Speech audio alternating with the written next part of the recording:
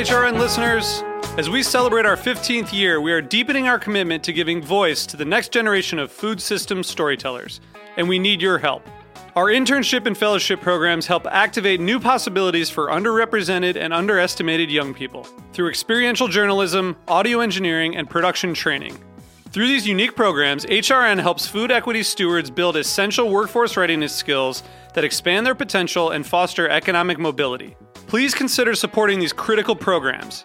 And with a minimum donation, you can be entered to win a dinner for two at an amazing restaurant in one of 8 cities and tickets to a concert at a great venue in one of those cities. We have incredible partners across the country who have donated, as they also share our passion for helping to educate the next generation of food systems storytellers. Check out heritageradionetwork.org/15 to donate and enter to win today. That's heritageradionetwork.org/15 to donate and enter to win today. And make sure you donate before March 31st. Thank you. This episode is proudly supported by LMT, the hospitality industry's preferred source for tabletop and more. Learn more at lmtprovisions.com.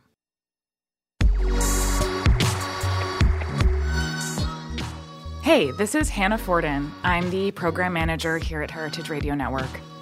This year, we're celebrating HRN's 10th anniversary, and I want to thank all of our listeners and members for being a part of an incredible year of food radio. We never would have made it this far without all of you. So HRN is now in its summer fund drive, and this is when we turn to you and ask that you make a donation to help ensure a bright future for food radio. Whether you listen to one show or 20, there's a reason why you keep tuning in week after week. All of our content is powered by a small nonprofit, and we rely on your generosity to keep going. Help us keep broadcasting the most thought-provoking, entertaining, and educational conversations happening in the world of food and beverage. So become a member today. To celebrate our 10th anniversary, we have some brand new member gifts available online, so I encourage you to snag your new favorite pizza-themed t-shirt or enamel pin today and show the world how much you love HRN. Go to heritageradionetwork.org/donate so you can snag your 10th anniversary member swag. And thank you.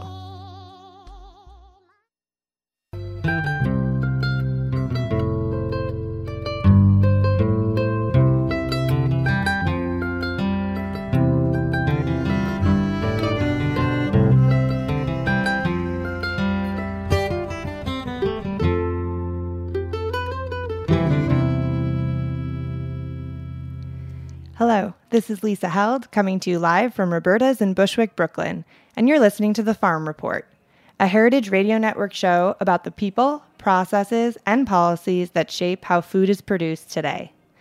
So today's guests are a farmer and a chef, brought together through their work at River Park, one of Tom Colicchio's restaurants on the East River in Manhattan. I've got River Park executive chef Andrew Smith and farm manager Jonathan Sumner in studio. Thanks, guys, for being here. Happy to be here. Thanks for having us. So this episode came about because I was invited to a farm dinner at River Park. And when I got there, I was really blown away by the scale of the farm.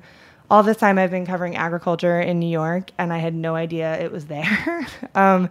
Part of it is I think it's just so far east that if you never go over there, you don't kind of stumble upon it. Is that a reaction you get a lot? Like, do people see it and are they kind of amazed by the farm? Absolutely. Yeah. I mean, I think the River Park Farm has been one of the best kept secrets in Manhattan for the last 8+ years. Yeah. I wanted to say that it was the biggest outdoor farm in Manhattan, but I don't know if I could say that with total confidence. I think we can say that it's definitely one of the biggest. Yeah. If not the biggest. Yeah. In Manhattan, it is. It's got to be, right? Yes, it is. Yeah. Perfect.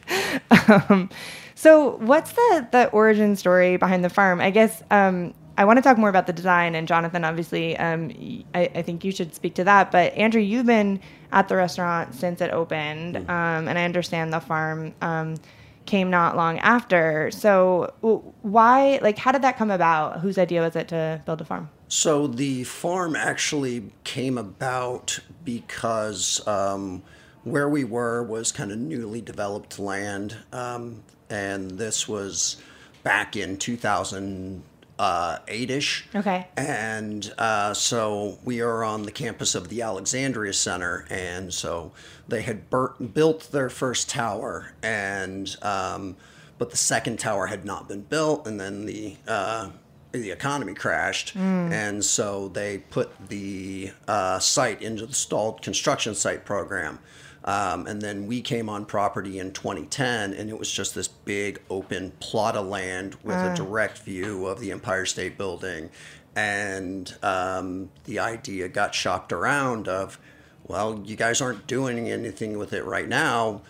Can we put vegetables on it for the restaurant? And for some odd reason, they were like, oh, that's a great idea. We'll partner with you on it. And so that's kind of how it came about. And then there was a lot of different collaboration with like the Green Market folks and some other people and a lot of consultants.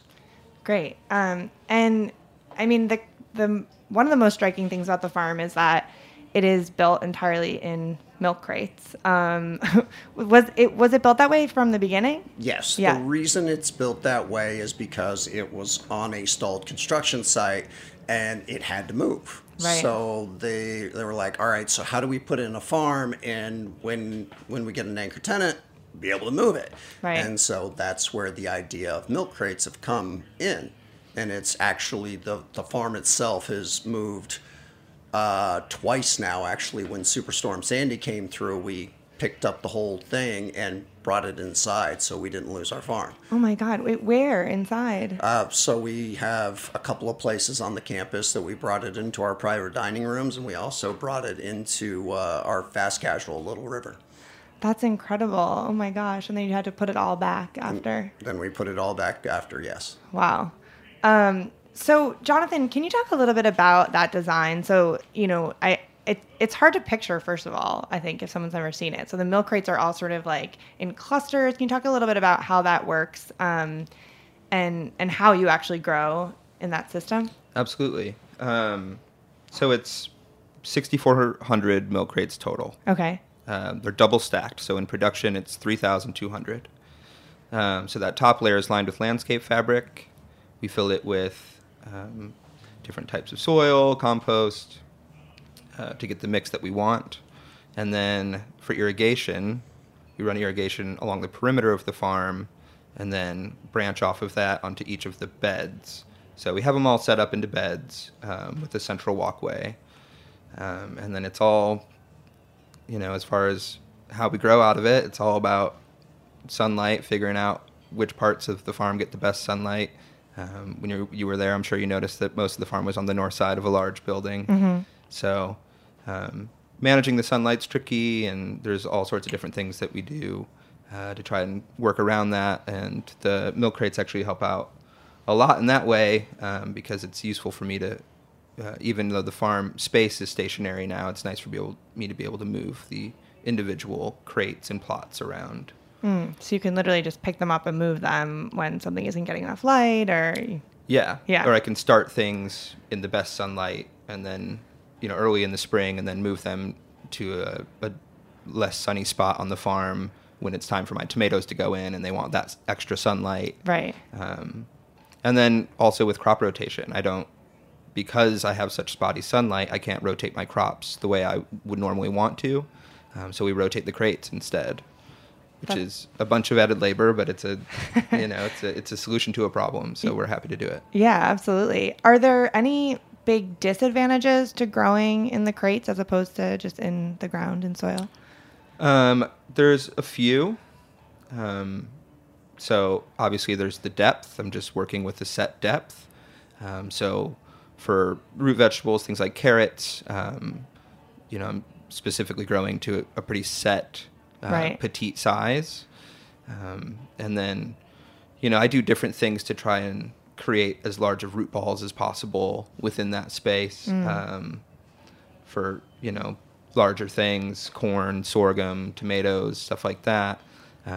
Actually, when I plant my tomatoes, I have them coiled up under the soil.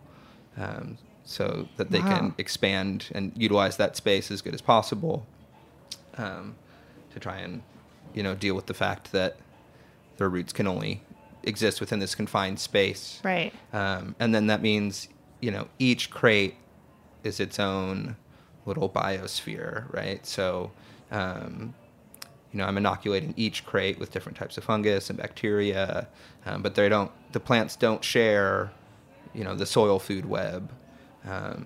That's something that I'm having to monitor in each and every little crate. So I say that I'm farming out of 3,200 individual plots of land. Yeah. I mean, I wonder if you ever had like a disease, like a plant disease, it might actually be a benefit, right? Like maybe it wouldn't. It definitely could be. Yeah, it definitely could be. Yeah. So we're going to go to a quick break, and we'll be right back with more with Jonathan and Andrew and another surprise guest.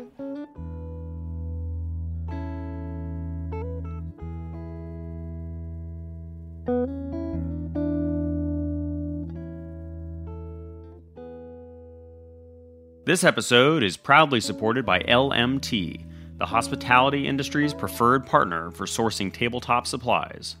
From their New York City headquarters, LMT provides expertise and uniquely curated products for restaurants and hotels nationwide.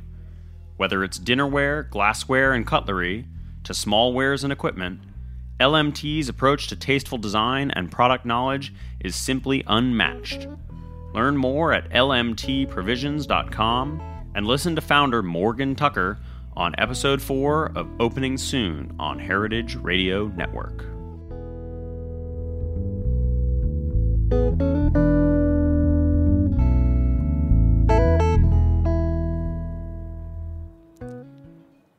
All right, we're back. You're listening to The Farm Report on Heritage Radio Network. This is Lisa Held. I'm in studio with Jonathan Sumner and Andrew Smith from River Park. And over the break, we were joined by Zach Pickens, who runs Farm Tournant upstate. Zach, are you there? I am. How you doing? Good. So glad that you were able to join. And so your connection was you ran River Park's farm before Jonathan, correct? Yeah, I was founding farm manager in 2011, and I was there for 5 growing seasons. Great. And and then moved up here and started a slightly larger farm. How big is it? We're farming on 3 acres now in Montgomery, New York, on land that we lease from Windfall Farms, which a lot of your listeners will know from the Union Square Green Market. Great. And tell us a little bit about what you're growing up there. We're growing, it's a lot of what we're growing is a continuation of what we were doing at River Park and the conversations we had years ago about what would be smart crops to be growing in collaboration and, kind of things that we always wanted to do but didn't have enough space for. So we've got like a really good crop of potatoes this year, and it's a specific variety called Adirondack Red. That actually I'm growing specifically for Andrew for River Park, and growing squash on a larger scale and harvesting a lot of squash blossoms, and we grow a lot of salad greens and tomatoes, and it's a pretty diverse crop list. But it really is a continuation of the work that we were doing at River Park, just on a larger scale. Right. So you guys have this little ecosystem. It's like you've got the farm in the city, right at the restaurant. Then you've got Zach upstate growing what you can't grow. I guess maybe Andrew, can you talk a little bit about how you all work together in terms of deciding what to grow and what will be on the menu? It's a very collaborative effort. It's a lot of conversations. It's a lot of flipping through seed catalogs and going, ooh.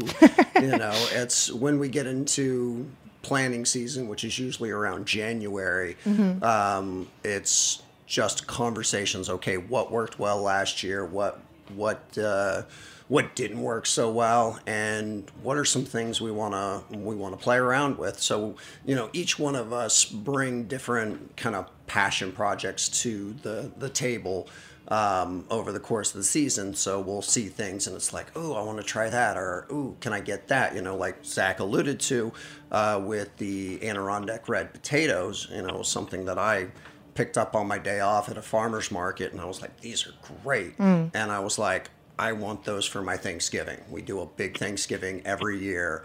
And I was like, Zach, I want you to grow these so I have them for Thanksgiving. And that's specifically what they're for. So, as a chef, I'm very, very privileged in that way that I can sit there and have a conversation with somebody that I've known for years and say, hey, can you grow that for me? And it'll be like, yeah, sure. Yeah.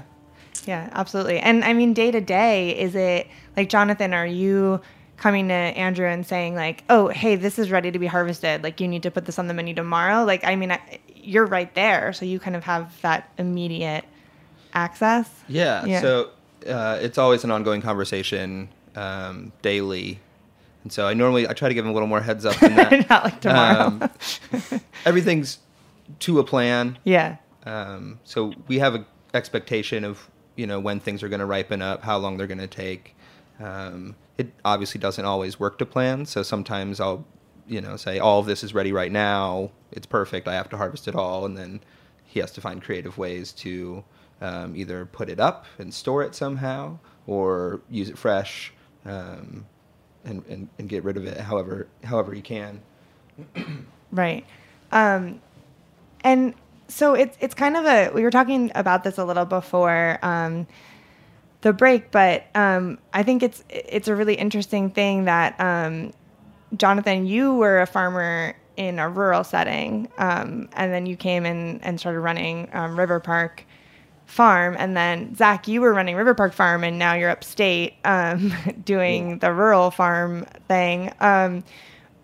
Is it like, I guess like both of you, like, do your skills translate to both? Like, did you have to learn a lot of new things, or like, what was that transition like? Zach, you want to take that? Yeah, it was pretty wild because I grew up in Ohio, like surrounded by corn, and then I didn't actually start farming until I moved to Brooklyn. It doesn't make any sense at all. But so yeah, I really I learned to farm in an urban environment because that's what I was excited about, was like figuring out how to solve, this problem that needed a creative solution, right? And then, farming in the country, not that it's, there's always something to learn, or, in a rural environment, there's always something to learn, something to do better and different, but there's a lot of people that already done it, but right. I had to be reminded what pests were and what weeds are and stuff like that, managing weeds and managing pests that we don't have in the city. And, so there was a pretty steep learning curve, but I had a mentorship with Morse Pitts, the farmer here at Windfall, in 2015 that really allowed me to learn by doing and fail, but not in a way that actually affected our business or anything. So I learned a lot that year and had to get readjusted to, farming in the ground. And I heard Jonathan talking about the soil, soil science in the containers a little bit. I had to relearn how to farm in the soil. Right. How to grow food in the soil, and it's totally different in a milk crate in engineered medium than it is in a healthy alive soil. Oh, what's the medium that you use in the milk crates? Well, so we start with it's about 50% of a sterile mix, peat-based, and then the rest of it's compost. So it's loose, holds a lot of water. But we introduce all of the life to the crates through compost and different amendments. Right. So that was, I imagine, a learning process for you. So did Zach teach you sort of that system, or how was that transition for you? Yeah, Zach, has obviously, for the River Park Farm is such a unique growing environment, and milk crate farming is such a unique thing that a lot of the knowledge that I came with didn't necessarily apply very well. Mm-hmm. And really there's, it's such a blessing to have somebody who's actually done that before, because traditional farming knowledge just doesn't really apply as much. So yeah. To be able to know and be able to consult someone with, the only person with experience doing what I'm doing is super helpful. So he's helped in a lot of different ways, but with the soil, it's just trying to find something that's going to be super productive and be able to manage the water well, because when you're farming out of milk crates, If you overwater, it can leach all your nutrients out of the soil, but they also are porous on all sides, so they can dry out really quick. So really dialing in the texture of the soil is one of the more important parts. And that's something that I've been working on and getting it down pretty good. Right. Have any of you seen anyone else farming in milk crates this way? I've never seen it before. I know of one other. There's a milk crate farm in Fenway Park in Boston. Cool. Have you been there? I have not. You guys should take a field trip and go visit. Yeah. Yeah, it's a nonprofit, or it's an organization up in Boston that runs that farm and one on top of a roof of a hospital as well that are farming in milk crates. Yeah. Cool. Other than that, no, I don't know of anybody else really doing it at the scale of River Park. Right. And Zach, you brought up pests. I'm curious, Jonathan or Zach, in the city, do you get pests on the farm that you have to deal with? You get all of the same insect pests. Oh, really? Yeah. I was hoping when I took the job that maybe that, I wouldn't have to deal with as many of the insect pests, and then quickly realized that what I was doing was creating the only habitat within a pretty large space for all of those insects. Right. Yeah, and there's not a whole lot of natural habitat for beneficial insects, so that's something that we introduce regularly, and then also try to construct habitat that they might enjoy sticking around in. Right. But yeah, it's all the same bugs. Huh. Interesting. The same bugs everywhere. No deer or groundhogs, though. No deer. No deer. No deer, no groundhogs. Right. Not many squirrels or either. Yeah. Yeah. So between River Park Farm and Farm Tournant, Andrew, how much of the restaurant's produce are you able to get from them? And how much do you need to add? Well, it varies greatly with the time of year, Right. obviously. The things that, we have a very large organization, so it's really hard to pinpoint on what is the percentage. But the thing is, we try to focus in on specific things. So we're going to get specific things from Zach. We're going to get specific things from Jonathan. So all of our lettuce mix is coming from Zach. Mm-hmm. A lot of, pretty much all of our herbs are coming from Jonathan. Right. So it's specific things that we get from them. And then we have other companies and farms and things like that that we use to kind of plug in those holes. So it's everybody plays their part. Right. And does this sort of farm adjacent ethos, is it present on the rest of the menu? Are you buying local grains, local meat? Yeah, as much as possible. Yeah. As much as possible.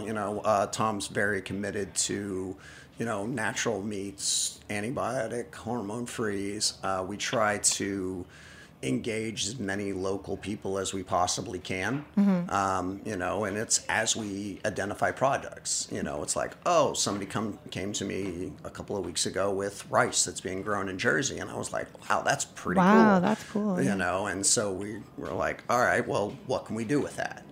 So it's just as these products come along that we're going to introduce them into what it is we do. The menu is very much centered around the produce. The produce, I always like to say that I work kind of counter to most chefs. Most chefs start off with a duck dish. I don't start off with a duck dish. I start off with a carrot dish, and then I work my way backwards. And I say, okay, here's what this is what we know is going to be coming in at this time of year. So what are we going to be doing with our eggplants? What are we going to be doing with our fennel? What are we going to be doing with this herb, that herb? And then we build the dishes around that. Right. Yeah, that makes sense. Is there a dish you can think of that, I'm kind of putting you on the spot, but that kind of showcased something, produce from River Park Farm and something from Farm Tournant? There is actually one very specifically that I have on right now. It's a red sucrine salad. So it's basically a wedge salad. But Zach is setting aside red sucrines for me. And then our bush beans have just started to come in. So we have dragon tongues and amethysts, and those are all coming in right now. And then we have all these wonderful herbs, the chocolate mint, the emerald gold mint, the nasturtium, the basils. I always say basils as in plural because there's how many varietals? It's 7 on the farm this year. 7 varietals, and each one brings a different flavor profile. So we're taking all of those things and just very simply dressing it with a little bit of olive oil and lemon juice, and then making a yogurt and buttermilk dressing with dried herbs from the farm, fresh herbs from the farm, and a little bit of poppy seeds that's drizzled over the top in a crouton. And, I kind of take the stance of my job is not to mess up their hard work. Right. That's amazing. And that's a lot of varieties of basil. And it reminded me, I didn't actually ask you, Jonathan, like how many different things are you growing at River Park Farm? Throughout the season, it's roughly 100 varieties of probably 30 or 40 types, fruits, vegetables, herbs, flowers.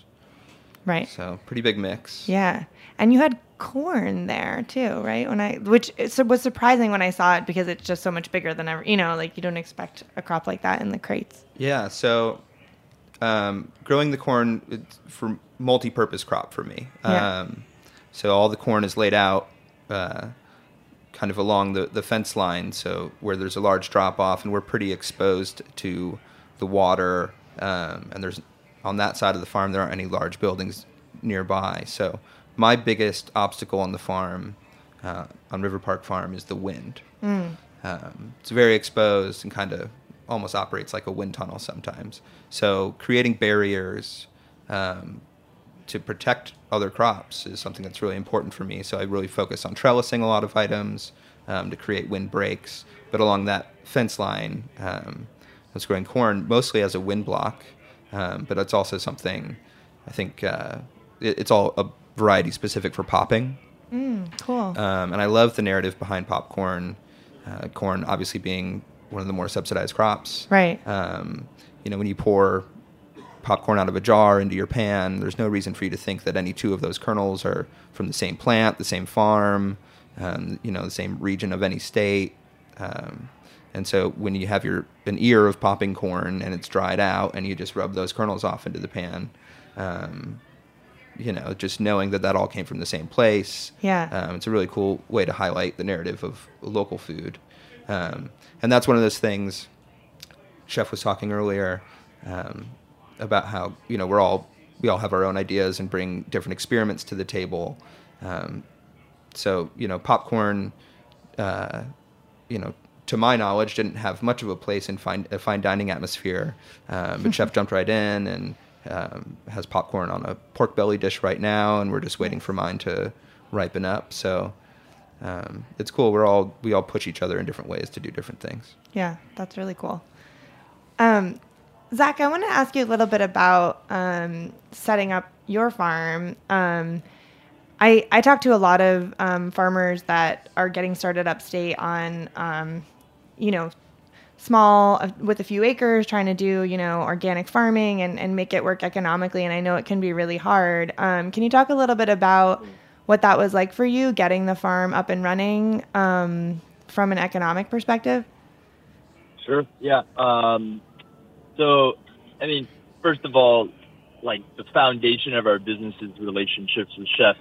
And these are like relationships that I have with Crafted Hospitality. That's the majority of our business. And it's also relationships with other chefs in the city that I've known, from living there for years. And really there's so much insecurity in farming that I wanted to take the economic side out as much as possible, I really want to try to I want to build these relationships so that it's a better product for everybody involved, but also so that we have kind of our business baked in a little bit, and so that was the goal going in is let's try to set things up as much as possible at the beginning of the season so that we're not sitting there holding, 15,000 pounds of lettuce that we can't sell or something like that, Right. And, so that was a big first step for us is thinking about our businesses, standing orders and setting things up well in advance. and that allows me in a lot of ways to plant things differently. Like I try not to overplant anything because I know what to expect when it comes to harvest time in terms of what we can sell and what we can't. Right. So that we can be a lot more efficient in that way. Yeah, and then, starting the farm, we were really fortunate to, I went through Grow NYC's Farm Roots training program. Right. And it's a business planning class for young farmers. And we did that, my wife and I did that in 2015. And then that's how we formally got connected with Morse. And I did a mentorship with Morse in 2015, and then he offered land to us to start our business because he's interested in getting more young farmers, up and running and doing so in a way that again can kind of reduce the economic risk. So I was able to borrow his equipment for the first couple of years, and I was using land that was already set up and had infrastructure, and I didn't have to build a walk-in cooler, and I didn't have to drill a well and everything like that. So Right. that was a tremendous leg up. Yeah, I mean, it's really scary. I mean, like I said, there's enough insecurity in farming. Yeah. The fact that we kind of scratched those off the list, we're really, really fortunate in that way. Right. Do you meet other farmers in the Hudson Valley that have relationships like the one you have with River Park, where they're growing almost exclusively for one restaurant group, or do you think that's pretty rare? It's definitely being done. I don't know of anybody else in the New York City area that's doing it. I mean, other than Stone Barns growing for Blue Hill, Right. But I know Prosser Farm out in Washington is growing a lot of food for the Douglas restaurants out there in Seattle, and there's a few others around the country for sure. But yeah, I'm not familiar with anybody else doing it at kind of the way that we are here in the New York City area. Right. Yeah. That makes sense. So, what do you guys all do in the winter? Sleep. Well, I still have a restaurant to run. Well, that's it. Where do you get your produce? But the things that we do is during the season when Jonathan goes, oh, I have a whole lot of this, is we do a lot of preserving. I was going to ask you that. That's great. So that's one of the things about having these relationships, that it's forced me as a chef to be more creative and to think about things differently. So when we're going in, and actually the a way that a lot of this got started was one of the first years we had a huge basil crop. It was just, I have no idea how much it was. And it was just like, here, we're clear cutting the farm. You have this to do with. And I was like, oh, okay. You can't just serve dishes with basil. Correct. Yeah. So we had an old proofing box kicking around in the kitchen that we never really used, and just turned it on and didn't put any water in it. And we started loading in sheet trays of herbs and started to dry them. And then we end up with all of these different powders and dried herbs. So it has kind of allowed me the opportunity to kind of take some of these flavors from the summer and move them into the colder months. So I can take like the basils, for example. We get all these different varietals in it, and there's blue spice basil, opal basil, Thai basil, and they all have these very unique flavors. And when you put them together in this mix, it's just like a flavor bomb. And so we'll take that. And I have a pesto that I make with butternut squash, where we take a traditional pesto, kind of flip it on its head, bake out the squash with a holy heck load of the dried basils on it, and then pumpkin seeds, the basils, more of the dried basils, chunk Parmesan, a little bit of olive oil, and we make a pumpkin basil pesto out of it.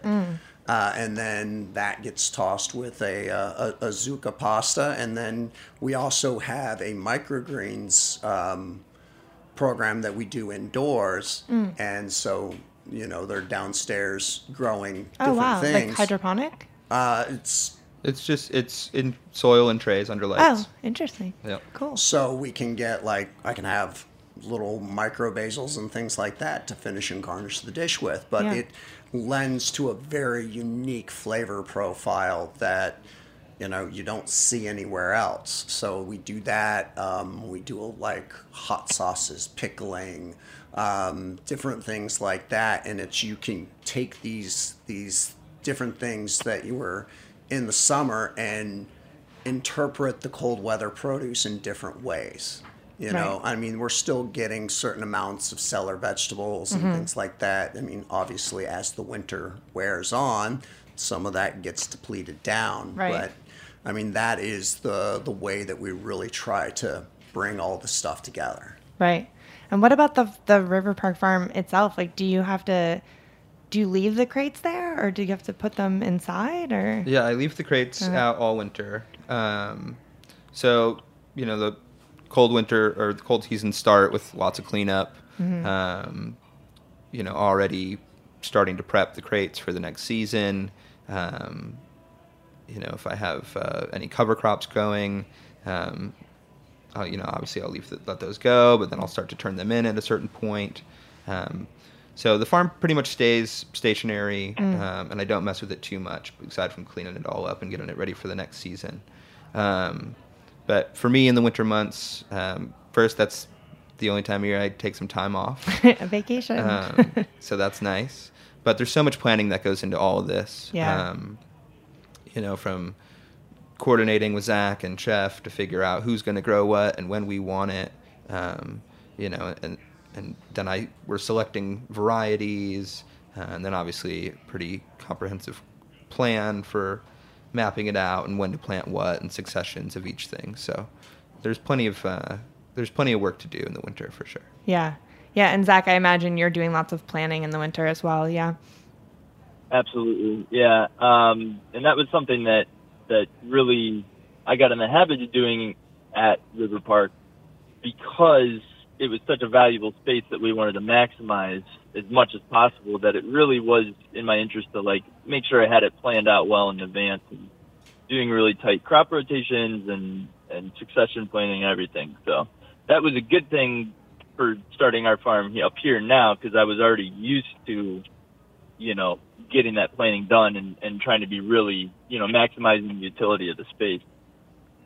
We also, in addition, being kind of outside of the city, we have more space that we could do off-season growing. So we have a high tunnel up now, a 30 by 96 foot high tunnel, and we're about to add a second one.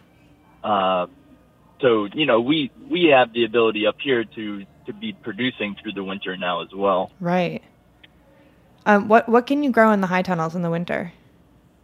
Last year we just planted the whole thing with mosh, just a salad green that I really particularly love and is really, really cold hardy. And that's what people can't get in the winter and here. I mean, greens, right? Yeah. That's kind of amazing. Yeah, exactly. Yeah. It was our first year at the high tunnel, and I decided to have a kind of a hands-off year where I'm gonna put a salad green in there that will not die. It is very, very cold hardy, and it's not very hands-on. So that was a good first step into doing winter production. Right. That's great. So we have to wrap up. One thing I wanted to ask, can people visit the farm? Is that possible? Yes. So people are welcome to visit River Park Farm. It's not open to the public. You can approach it. But, if any time that I'm there, or if anybody wants to schedule a tour, they can reach out to me. It's jonathan.sumner@riverparknyc.com. And I'm happy to give tours. Also, guests that come and eat at the restaurant are also able to get tours. So, yeah. Great. Yeah, all the dining room managers have been trained on giving tours and that. Perfect. So if you are eating there and you just ask. Yeah. Perfect. Well, thank you guys all for being here. Thank you. Thank you for having us. Thank you. Thank you all so much for listening to the Farm Report on Heritage Radio Network. If you enjoyed the conversation, please subscribe to the podcast, rate it, and share it. We'll see you next Wednesday.